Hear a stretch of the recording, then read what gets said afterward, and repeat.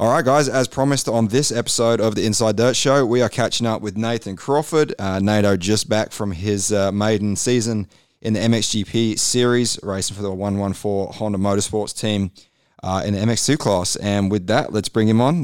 Nato, thanks for taking the time out to talk to me, mate. How you doing? Yeah, good. Thanks, mate. Thanks, Joe. I really appreciate you having me on today. No, that's good, mate. Hey, I wanted to, get you on as soon as you got home, and obviously you're home a little earlier than the end of the season, but we'll get to that. But first of all, how was getting back? Did you have to quarantine, or what was the go there? Yeah, the whole situation of getting home from Europe was actually really crazy.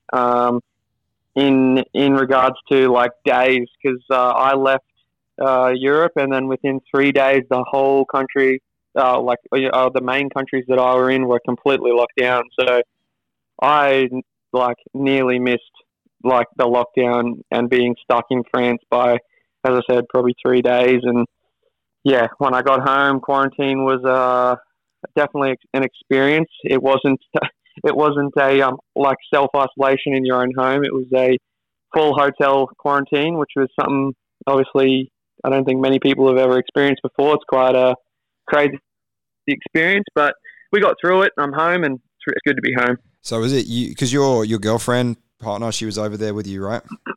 Yeah. It was really good. So yeah, we traveled home together and we quarantined together. I think the quarantine, obviously 2 weeks, would have been a pretty dismal time doing it solo. I was going to say you guys must be in a pretty good relationship if you can survive 2 weeks in a room together without getting to leave. That's we weren't pulling each other's hair out. It's good. That's good, man. Well, Europe's in a crazy place right now, and they're going through what we went through. In winter, especially. You guys are in sunny Queensland. You got it good. We're down here in Victoria, where it got real crazy for a while there with the restrictions and all that other fun stuff. But yeah, it wouldn't have been a fun time. I know I messaged Bailey, your teammate, the other day to see when he's home, and he said he's not going to be home until December. That's if he's even able to get out. Hopefully he can at this point. But we'll probably start there. So the team, the 114 Motorsports team, that's based in France, or are you guys based elsewhere? Where is that based?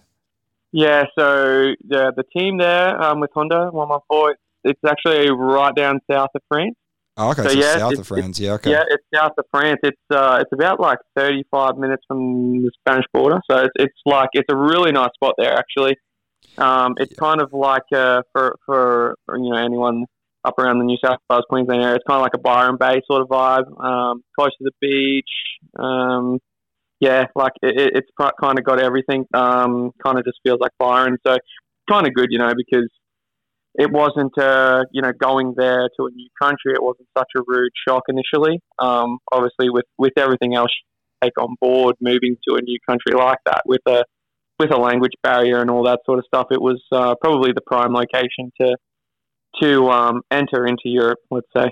Yeah, I mean, that was one of the questions. You didn't go there, and you're not based in Lommel in the middle of winter when it's snowing and the track's frozen in the morning and all that good stuff. I'm from the UK, so I know all about winter in Europe. It's not a fun time at all.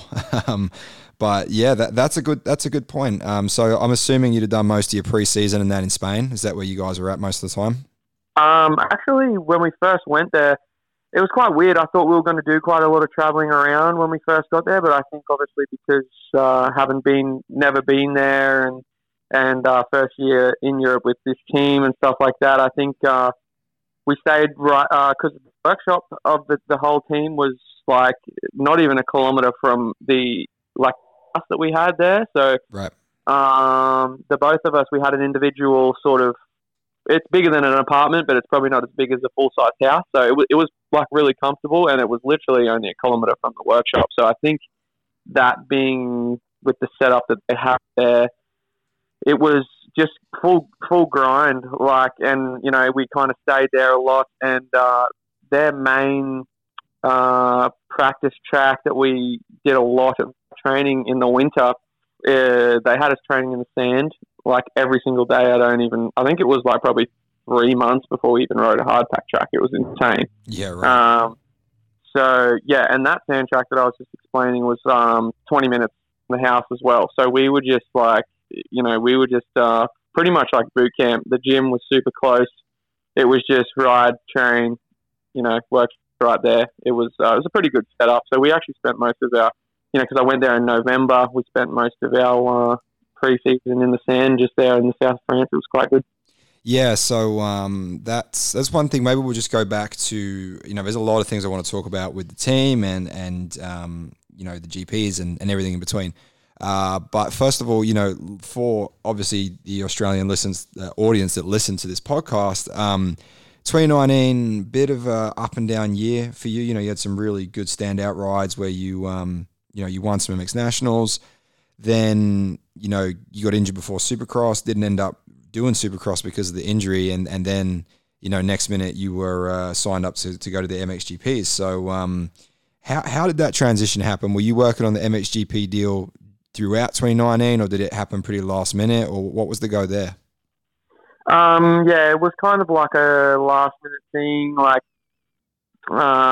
It kind of just happened. It happened really quickly, honestly. And I'd known about it for a little bit, not a whole lot of time. And then as you said, 2019 was a little bit up and down. At the start, it wasn't so good. I come in well and truly unprepared, simply because of an injury. Well, that was your shoulder Rico, wasn't it, from the year before? Actually, the shoulder went really, really well. But if you remember at the end of 2018, I came back for Supercross and rode for CDR for 3 weeks, right. pretty much. I came back and I did the 450 gig, and honestly, it was the stupidest crash, the smallest crash, and ended up with the worst injury I've ever had. So, the tib fib situation or something? Yeah, I remember. So that was actually really bad and worse than I thought it was going to be honest. Because all the bones healed and everything went well with the recovery, the range of motion and getting the strength back in my, the top part of my leg as well. It was crazy how long it took. The start of 2019 was a bit rough, and then we worked hard and got back to where we needed to be towards the end of 2019, which I guess then created this opportunity for me to go to Europe. So. And that team, it seems that they seem to have a bit of a love affair going on with Australian riders because it's been a few years now where it seems like it's the Aussie pipeline MXGP, Yeah, I don't actually know, to be honest, the real reason behind that. But I mean, it's really good for Australian riders, as all of us know here in Australia, how hard it can be sometimes to get opportunities or whatever outside of our country. So I guess for a team to be, really like the Australian way of how we do things, I guess, or, just like Australians in general, it's good for our riders here and stuff like that. So, it's good. It's really good. And the team obviously speak quite good English, so that was a bonus. Yeah, I mean, it seems like a pretty good setup. I mean, like I said, you're in the south of France, near the Spanish border. And I mean, for a lot of people that haven't been there, listen to this. That's a nice part of the world, like you said. And, you've got guys like, Eric Sorby, who's a very, well-established pro in his day. And I want to talk about that a little bit more, how he's involved in the team. And Olivia Lancelot's the team manager. I don't know, man. It seems like a lot of those MXGP teams are it's a lot more of a high level than it is over here with budgets and I guess that MotoGP almost mentality of it's very corporate, But for you guys going over there, your first year in MXGP, it sounded like a pretty low stress home to be based out of, Yes. Yeah. Yes and no. Definitely, they made it very easy to transition. In the beginning, obviously with obviously everything that you take on board moving out of your country to go live on your own. And then, I guess moving into that sort of transition, they definitely did whatever they could to make you feel comfortable and all that sort of stuff. And yeah, as you said, with Eric there and Olivia, we went over there in November. We worked really closely with them right up until Christmas, which we then spent a little bit of time actually back home with the family. And then once we went back in January, the start of January, it was full steam ahead.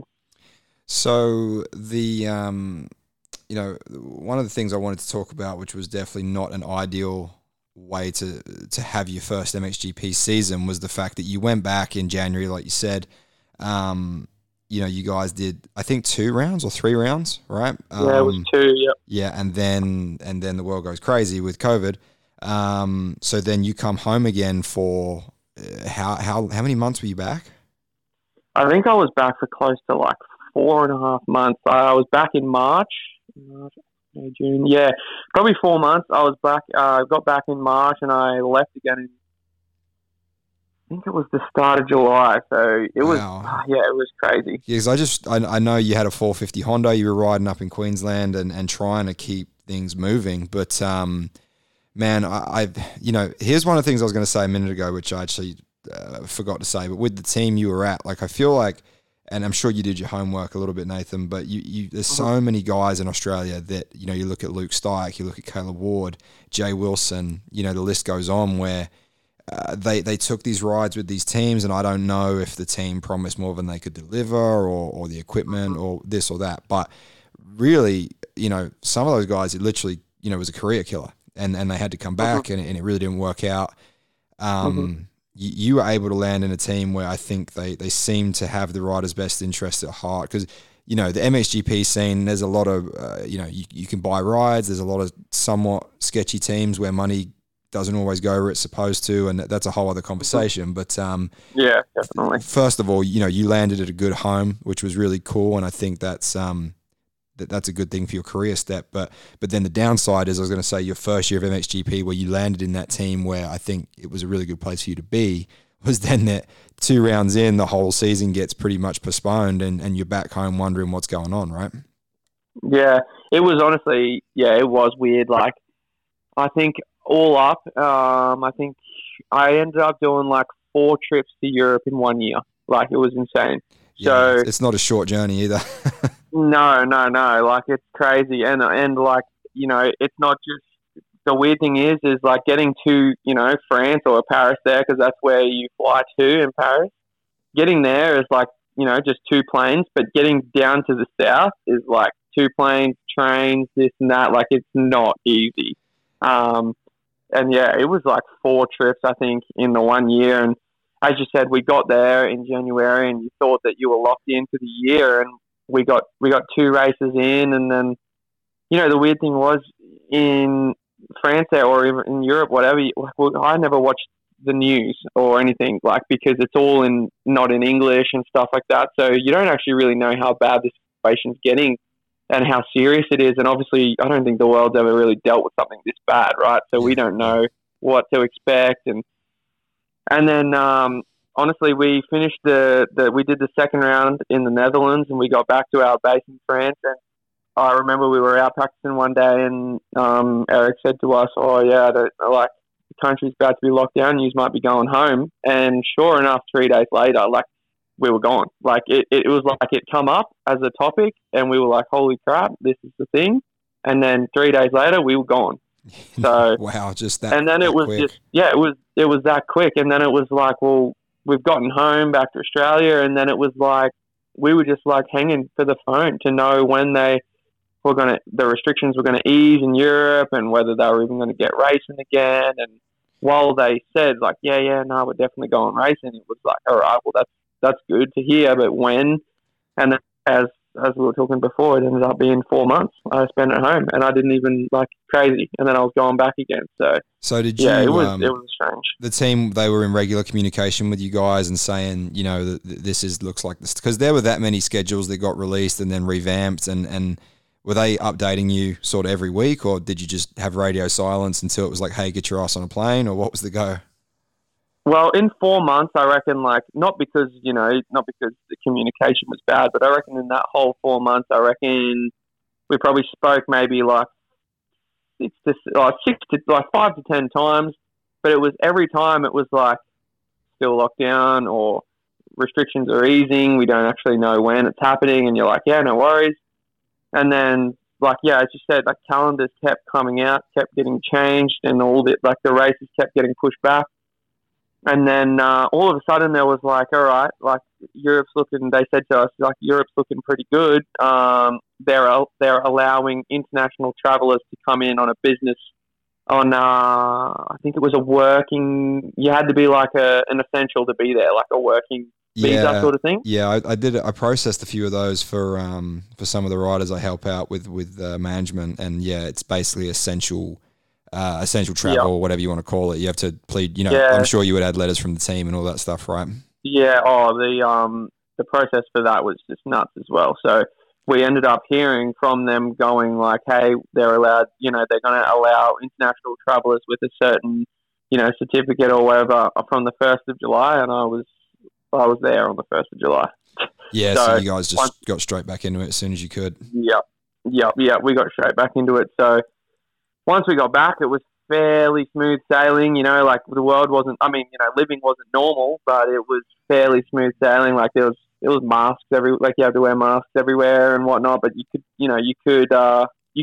live. Like it was just a little bit different. But obviously, yeah, the season kicked off and never really stopped. So I guess it was good in the end.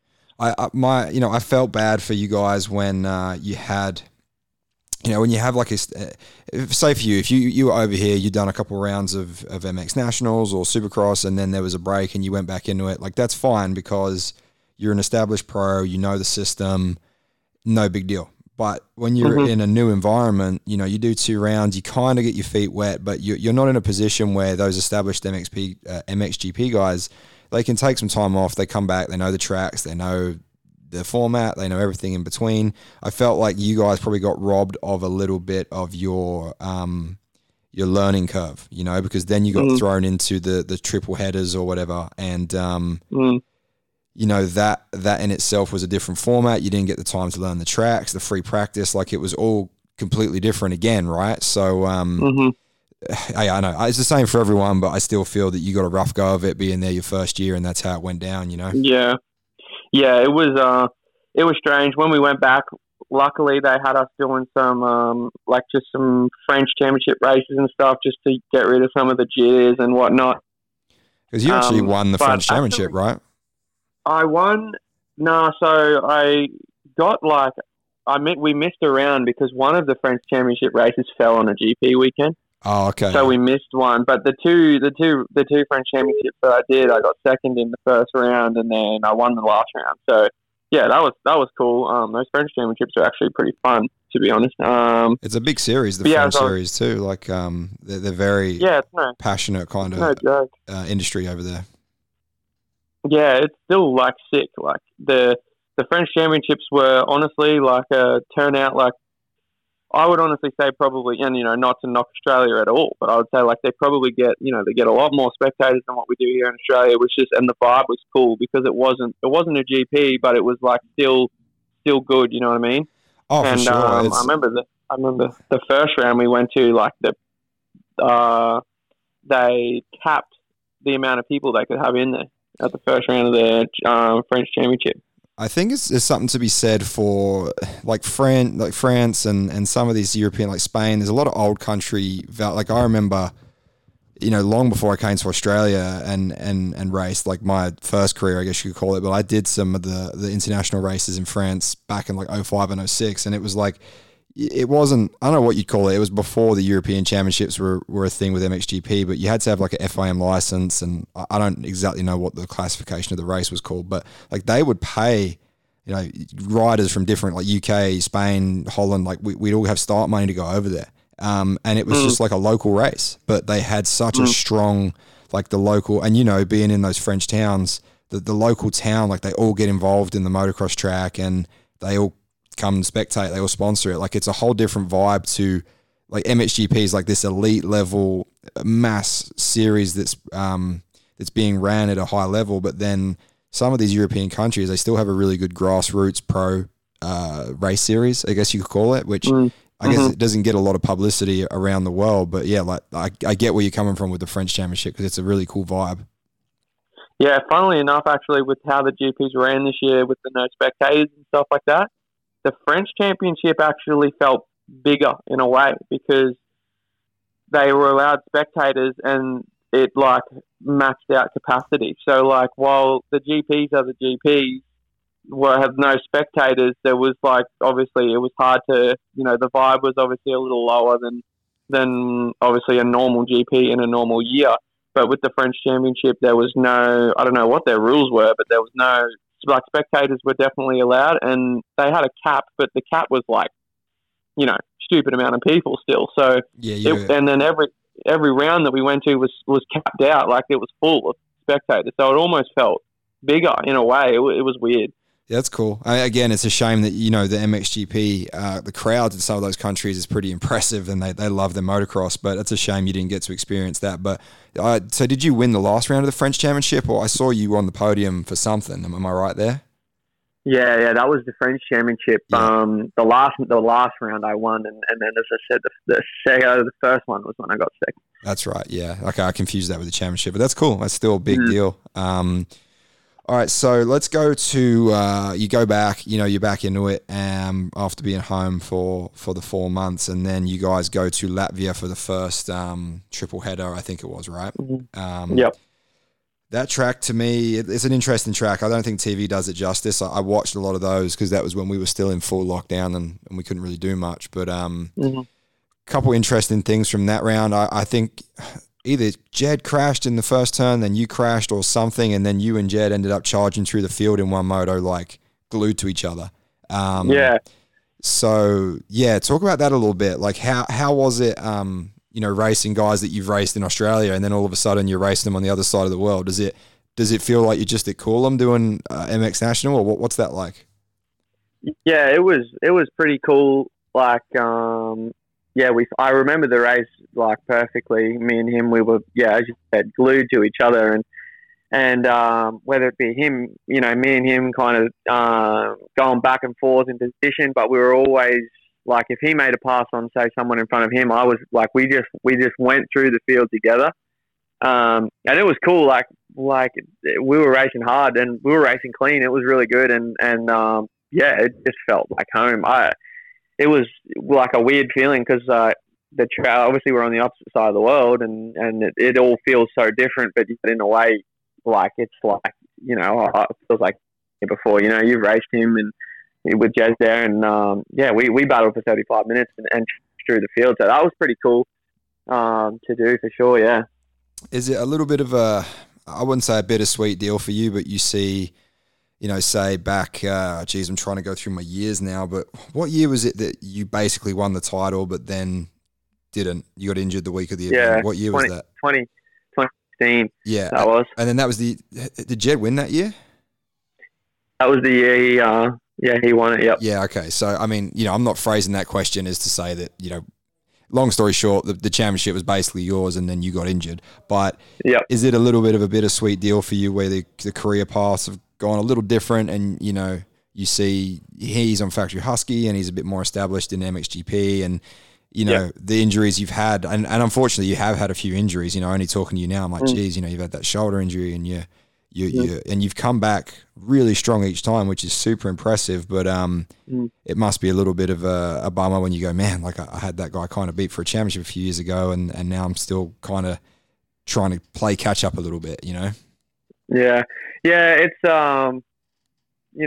bittersweet, you say, but like, I guess that's my fault that I, ruined that championship in 2016. And obviously Jed went ahead and won that one, which is, good on him. And then he went to Europe. Not taking anything away from Jed either by saying that. Definitely. Yeah, I'm not trying to say that not. either. So. Yeah, 100%.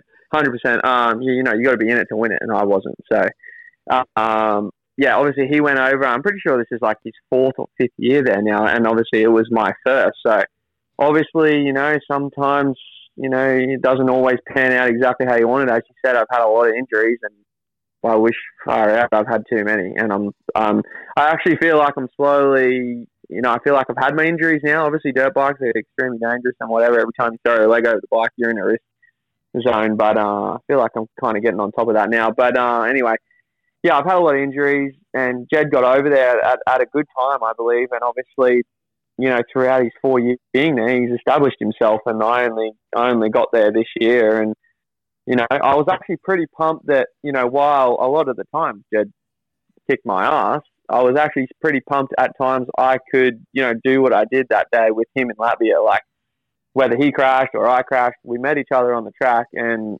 we battled hard for 35 minutes. And it's like, good to see, like he's obviously on a factory bike and my bike was, quite good, but the difference between a factory bike and say a not factory bike, I'm not saying my bike was a shitter, it was good, but like, it was good to see, and kind of refreshing in a way. Like Jed's been there for a long time, and as I said, at times he did definitely kick my ass, but also when I was having a good day, like I was right there, which was good to see for me. So yeah, I mean that was kind of reassuring and good, and I wish I could have got a couple more better results, but my first year in that country and in that champion, there's always a lot of things to learn, and I guess a lot of up and downs to go through. Oh, for sure. I think let's touch on that a little bit because, you think they say, factory team, say here in Australia or even a factory team in AMA. Yeah, maybe in 250s in AMA, that's not a good example. But, say in Australia, you rode for Serco, you rode for, Troy Carroll or CDR, whatever. Like I've not ridden all those bikes. I've ridden some of those bikes and they're still production-based models. There's nothing crazy. They might have a factory Dunlop on, or they might have some internal suspension or a head or a cam. But like for the most part, it's not. If the guy in fifth at the MX Nationals jumps on that Serco bike you had that year, whatever, it's not going to make or break his career. But in MXGP, like you said, like that factory Husky team, for example, or that factory whatever team, that is literally a completely different ball game. That is a factory bike. The most of the components on there, whether it's a different swing arm, different frame length, different whatever, ignition mappings, like you cannot buy those products. And I think you could probably attest to that better than what I'm trying to do as a job there. But I can imagine racing those bikes it's a different level, right? Yeah, it's it's to say the least, it's a different level. I think there in Europe, good equipment is like, obviously good equipment is key anyway, but there in Europe, those guys on those factory teams have got it so good with their equipment. And like, while, I respect every single person I race on the line, you don't knock their ability, but you throw somebody with really good ability at one of those factory bikes, like it's crazy the difference. And while, as we spoke here in Australia, like, you ride a Serco or, you ride a Honda or you ride a Cowie or whatever, all the bikes are, across the board, somewhat similar. You're not going to have one that's tenfold over another team. You know what I mean? Like they're kind of all it's a level playing field within reason. Yeah, along the it's all kind of along the board a little bit. But over there in Europe, those factory bikes and all that sort of stuff, like obviously own that. You have to earn the equipment and stuff like that. But when you get there, like I would love to ride one of them things just to see what they're like. And I believe like those Yams and obviously Huskies and the Yamaha, like those things are insane with how they like just work. And it just ridiculous. I mean, you see Jago Geerts and Ben Watson and that just whole shotting everything in the sand like every round. It doesn't matter where they start, what they do. Like they're in that first turn. It's like Vial and Geerts and it obviously they got their starts down pat, but there's just no variation. It's just like those guys. Yeah, like what the like obviously you're racing the best dudes in the world there, and obviously they, as I said, their ability obviously and what they earned getting to that position and in that team.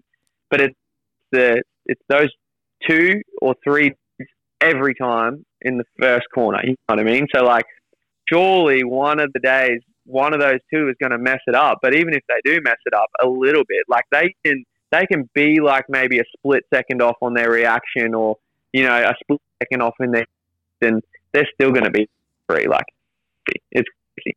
Yeah, it's and that's the thing. I don't think people understand that. I haven't been to an MXGP in like 15 years, but when I used to go back in the day, it was still it was not what it is now, but you could still tell that there was a lot of bikes that were not close to production. That the technology is just far superior. But so let's talk about the bike you were on, because I'll be honest, like when Hunter was over there on that team, he seemed to make it work, but I don't think it did him any real justice compared to some of the bikes he was racing. And then when I heard last year when I first heard that Mitch Evans had signed for those guys, I was like, man, Mitch is getting off a 450. He's a big dude. You know, he's what, like mid 80 kilos, whatever. And I was like, there's no way, because Hondas are not renowned for fast engines, you know? And I was like, man, that's a bad choice. Like, he's really going to struggle on that bike getting starts because, you know, track position over there is very important. And I was like, man, I was really wrong. You know, they made that bike work for him. He did a killer job, and obviously it got into that HRC ride. So it's not a factory bike, but it's still competitive, obviously.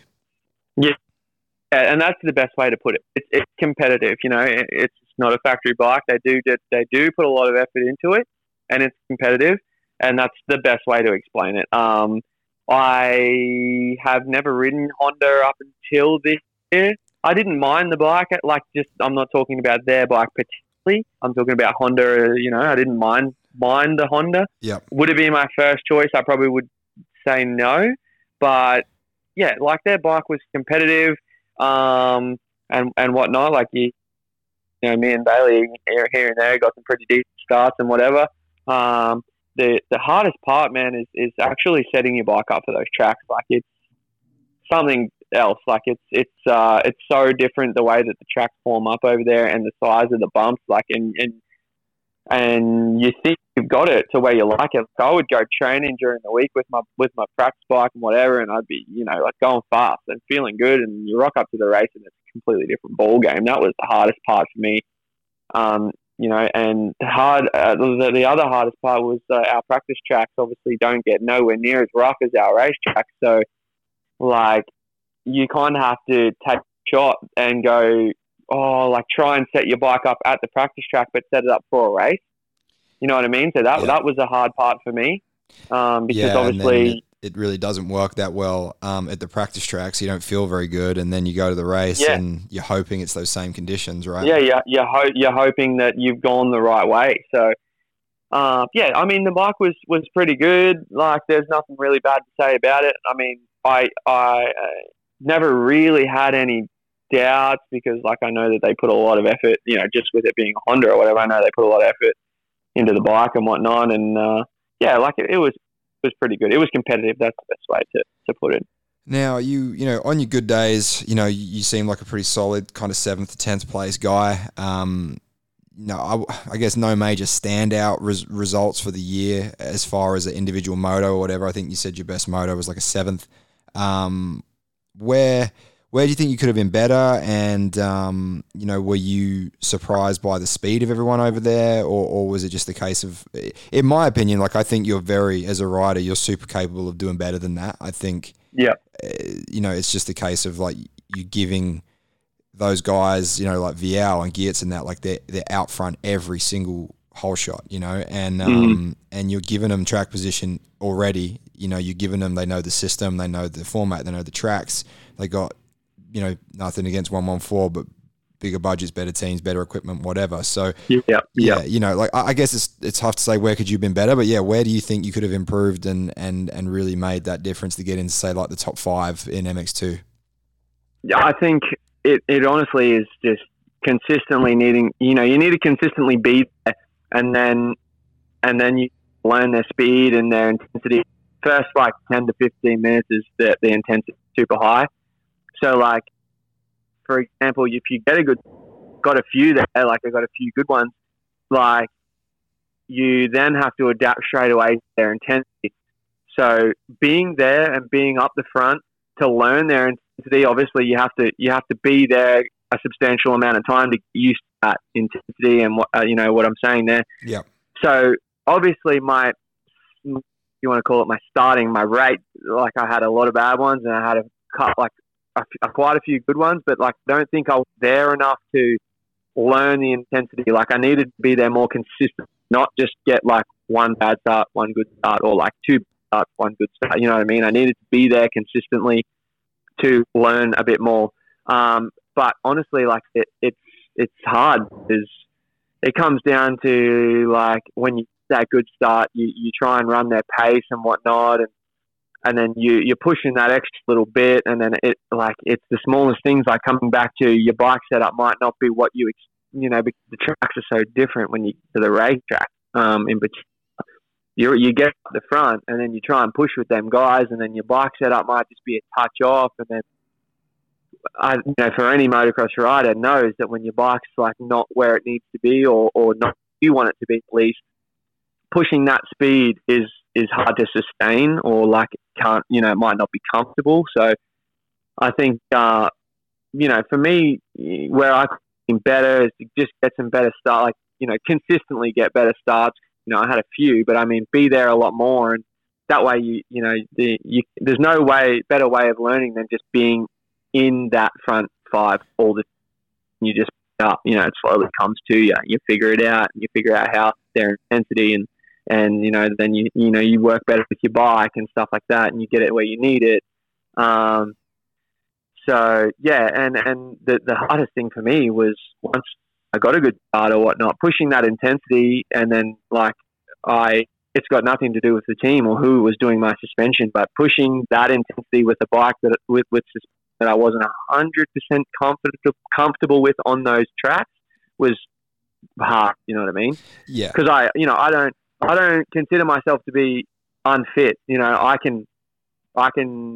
feel like I'm pretty fit and I can race hard and whatnot. But, if your bike's not right there, it's going to really show, or it's going to really affect, how you can push for how long, or even just the comfortability. You can do it for 5 minutes or 10 minutes, but it's really going to take its toll on you mentally and physically to be able to, like you said, you're racing the best guys in the world on the best equipment.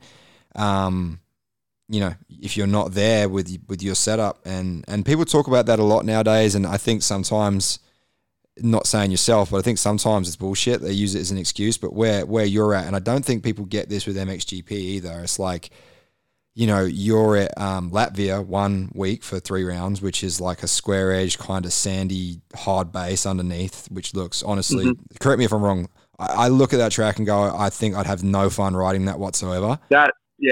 It's sketchy, man. Yeah. Sketchy. All right. I'm glad that's because I just looked at it and I'm like, dude, that looks like you cannot predict what your bike is going to do. If you hit the same thing twice, the same, it would deflect differently both times. That's how it looked to me. Yeah.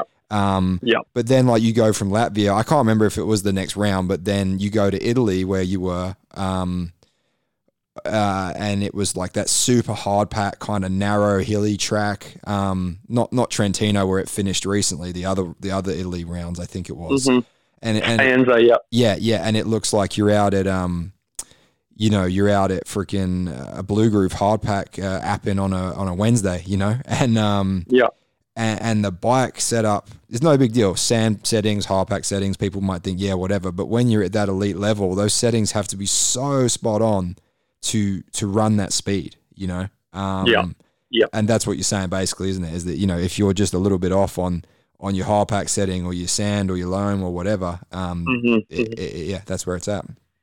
Yeah, well, obviously here in Australia with setting up my suspension, I feel like I'm a pretty good test rider and I get my bike how I want it. Here in Australia, I could almost have my bike the same everywhere. Close, you know what I mean? Not a whole lot of changes. In Europe, it seemed to be that the way of life with suspension is stiff and just stiffer. And while we did all our preseason in the sand, you just keep going stiffer and stiffer and stiffer, and you're just thinking surely I can't go any harder. And you keep going and you keep going. But then, as you said, we end up at a hard pack track that's Blue Groove, and you've got this rock hard suspension. And then you get a rude shock when you go out. You're like, oh God, it's so hard. You have to put in a lot of time and a lot of different tracks to figure out actually how stiff you can go, and then where you can get to a point where you can just alternate between different tracks, and how it's going to feel. Just get it in that zone of being rideable on all surface, and that was a hard thing for me to get. Yeah, no, I you know what, I understand completely, because it's funny you say that harder, but when you're in preseason and you're riding those same few tracks and you're going fast, then the suspension tech's like, oh, well, we need it to stand up more. Let's go harder. And you get that confidence from it, right? We did it when I owned my race team in 2017. You know, we had the guys fly out from Europe from Olin's, and SPMX was working with us, and we're at the test track, and we're just going harder and harder, and the guys are going faster and faster, and you're like, this is great. But then it just didn't always translate as well as we'd wanted to the races. And again, where you're at, like, it's funny. Here's how I describe Australia as this: the bumps in Australia, they tend to fall into the ground as opposed to rising out of the ground. I don't know if you agree with that. That's my opinion. And yeah, you know, in America, the bumps, the track tends to lift out of the ground and they stay on top of everything. MXGP, it seems like there's a mix of both depending on the track. Well, how does the tracks form up? What's your opinion there? Oh, it's different everywhere you go. Like we were talking Latvia before. That place is like, it's kind of got the ground of like a Murray Bridge, maybe a little harder underneath, but forms nothing like Murray Bridge. It gets these big, weird, like square edge holes that have like a bit of sand covering them, and you don't even know that they're there, and you hit one and it's like, it's deep. So like you get big braking bumps as well, but you also get, as you're right, as a mix, these weird square edge holes underneath like a sandy surface that you can almost not see, and it's sketchy. But then we we're talking about Faenza before. That track reminded me of like a Toowoomba, and obviously I love Toowoomba, and I thought like, this is going to be good, and it just forms so differently. Like, I can't describe the bumps in Europe, how the track forms up, but it's a whole different ball game, and that's what was hard to adjust to there. The bumps just get, you're probably right, I think it's a mixture. Like they get deep ruts with big holes in them, and then you get some big nasty bumps as well that just, it's a combination. Because I do try to explain to people, like, when I, growing up riding in the UK, and we used to race, all over France, Belgium, Holland, Spain, but like, say the UK, for example, you probably wouldn't have got to the UK this year with the whole situation. But, there's tracks in France and the UK, in the north of France there, where you would look at a hilly track that was looks like chalk out of the hill. I'm sure you would have experienced this. And the chalk and the rock, you go, man, that's going to be like ice. And it's actually really grippy. But then there's other parts of the track where you hit that same patch of chalk, but there's moisture in it, and you literally can't even turn the front wheel because it's like ice. It's just such a variety of surfaces, even on the same track in some of those countries, eh? Yeah, definitely. It's just that, I guess, this is why probably Europeans are the best motocross racers in the world. We see at the nations that the Europeans kind of win most, wherever the nations go, but it's because their tracks are brutal, and that's pretty much the best way to put it. Tracks are brutal in every way possible. Bumps, jumps, hills, layout. It's just brutal there, and this is why they're so good. Yeah, it's and they are becoming motocross specialists, or they have. That's long established now, I think. But it's only going to make you a better rider in the long run. I really think that what you've experienced this year is going to help your career. But speaking on that, so look, we touched base before this podcast, and obviously you're 23 now. So MXGP rules are I guess it's not when you turn 23, but once you've finished the season and you're 23, you can't go back into MX2. Is that right? Yeah, correct. Yeah, so that leaves you aged out. Is it the same for Jed now? Would he be aged out, or has he got another year? I think he's got another year. Don't quote me on that, though. Well, I haven't heard anything about him leaving that team, so I guess he must be still there. But it's probably pretty early, and especially the way the world is right now. But are you hoping to go back for an MX1 ride next year, or what's the plans for 21 for you? At the moment, like, there's, I can't give away too much, but I can just say there's options. There are options in Europe, and like I've got opportunities in Europe. I've also got a couple of opportunities here in Australia. So it's obviously Europe is where everyone wants to be, as motocross racers. But I'm actually in a bit of a weird situation because, going to Europe, and while it's the place to be, everyone thinks and everyone wants to be there, I have to obviously land a good contract it's in Europe. There's more to a contract than a sign on and that factor because it's easy to live in Australia as an Australian, but to go out of your own country and go to Europe, it's hard to live and expensive. So while I've got both, options in my pocket at the moment, I'm currently in the middle of actually figuring out which one's affordable for me. You know what I mean? Like, yeah, no. I think probably the best way to say it is whether I can make Europe work. Obviously I want to, and we'll see how that goes. But obviously it's a different ball game. Just living out of your own country, it's not cheap. And we see that again. I don't think if you look at the Australian fans and the Australian public, like they don't. It's just not public knowledge. Like we don't speak money. That's always a touchy subject. But number one, the level. Say not the level you're at, but just the guys underneath you in MX2, they're probably buying their rides. They're not even getting paid, number one. Second of all, if you're getting paid whatever you were in Europe in euros, realistically, like I know some teams fly riders, very rarely at a MX2 satellite, usually you're paying for your own airfares or they'll give you a budget and you've got to pay for everything out of that budget, including living.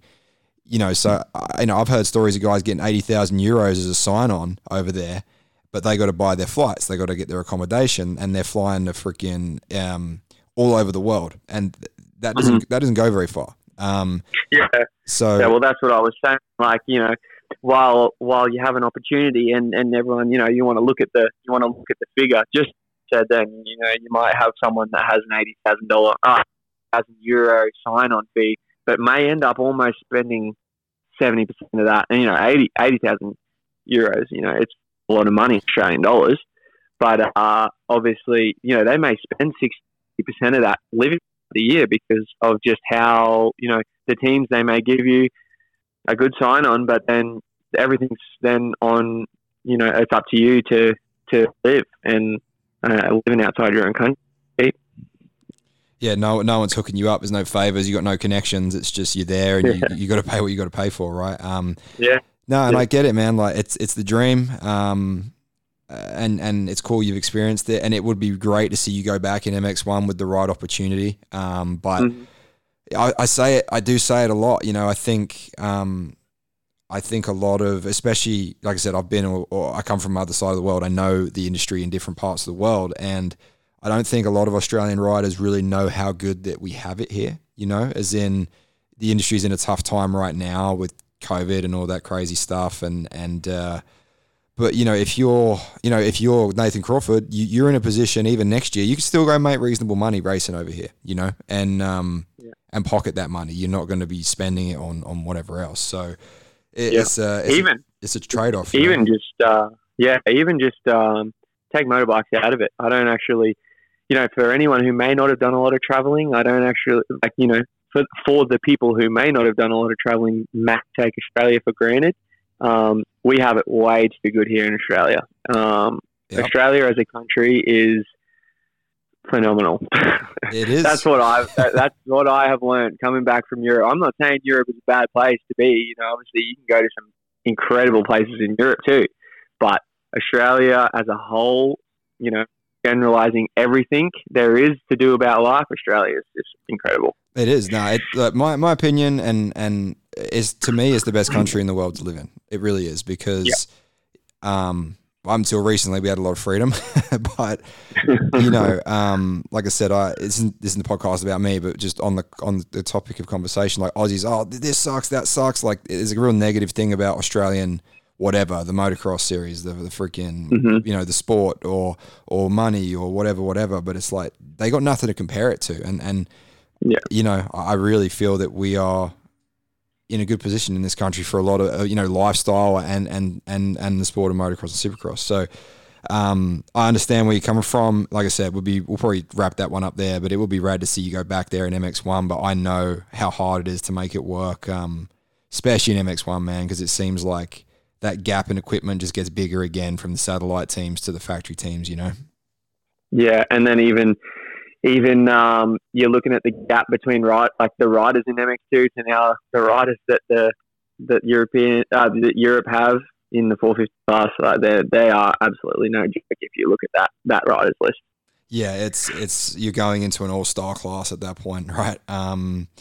But hey, man, hopefully you can figure something out. Either way, hopefully it's good for your career, your next move, and you can set yourself up to either have a run at MXGP for a few years, or you get yourself set up, over here. And I really think with that MXGP experience, you come out swinging in the Pro MX series next year. So probably one other thing I think that would be a good thing to clear up for the fans and stuff is like you've got, obviously you and Bailey Malkowitz, your teammates, you're living not together, but in the same, apartment block or whatever. Like you guys would have spent a lot of time together, which was probably a nice thing to have an Aussie around you. But, Mitch Evans, Jed Beaton, everybody else, Wilson Todd, like you guys are, I think people would probably assume that you hang out a bunch, but you're probably about as spread out as you can get all over Europe. You probably wouldn't have seen each other that much, right? Yeah, we only really seen each other at the actual, the championship race. I think, Jed did a Tales bloody podcast and, said that he was surprised, that we didn't hang out a lot more. I don't think it was a case of arrogance or the fact that we didn't want to hang out. I think for me anyway, like my first year just learning the championship, like even just this things like learning and going through the process of the day before the race, like all the things you had to do and get set up and do this, do that. Like I felt like from the moment I got to the track the day before the race to the moment I left, I was pinned. And I was just felt flat out. And we didn't spend a lot of time, I'd always say goodbye. I'd say hello in passing and whatnot. Yeah, it's surprising, while we do here and there, you don't, we cling together as such. I think maybe towards the end, once I started to figure it out, I was definitely around a bit more and had to, you figure out how to do things a little bit more efficiently and to free up some of your own time. And then I guess we hung out a bit towards the end there, but it's full on over there. Yeah, and like you said, everyone's got their own program, and you're trying to figure out you're there to do a job, and sometimes socializing, I guess, is not top of the priority list. I know, even when we're at the races over here, and I try and get around you guys on a Saturday and talk to you guys, you've kind of already got your game faces on, and go away sort of media guy, but it is what it is. You got a job to do, which we understand, but.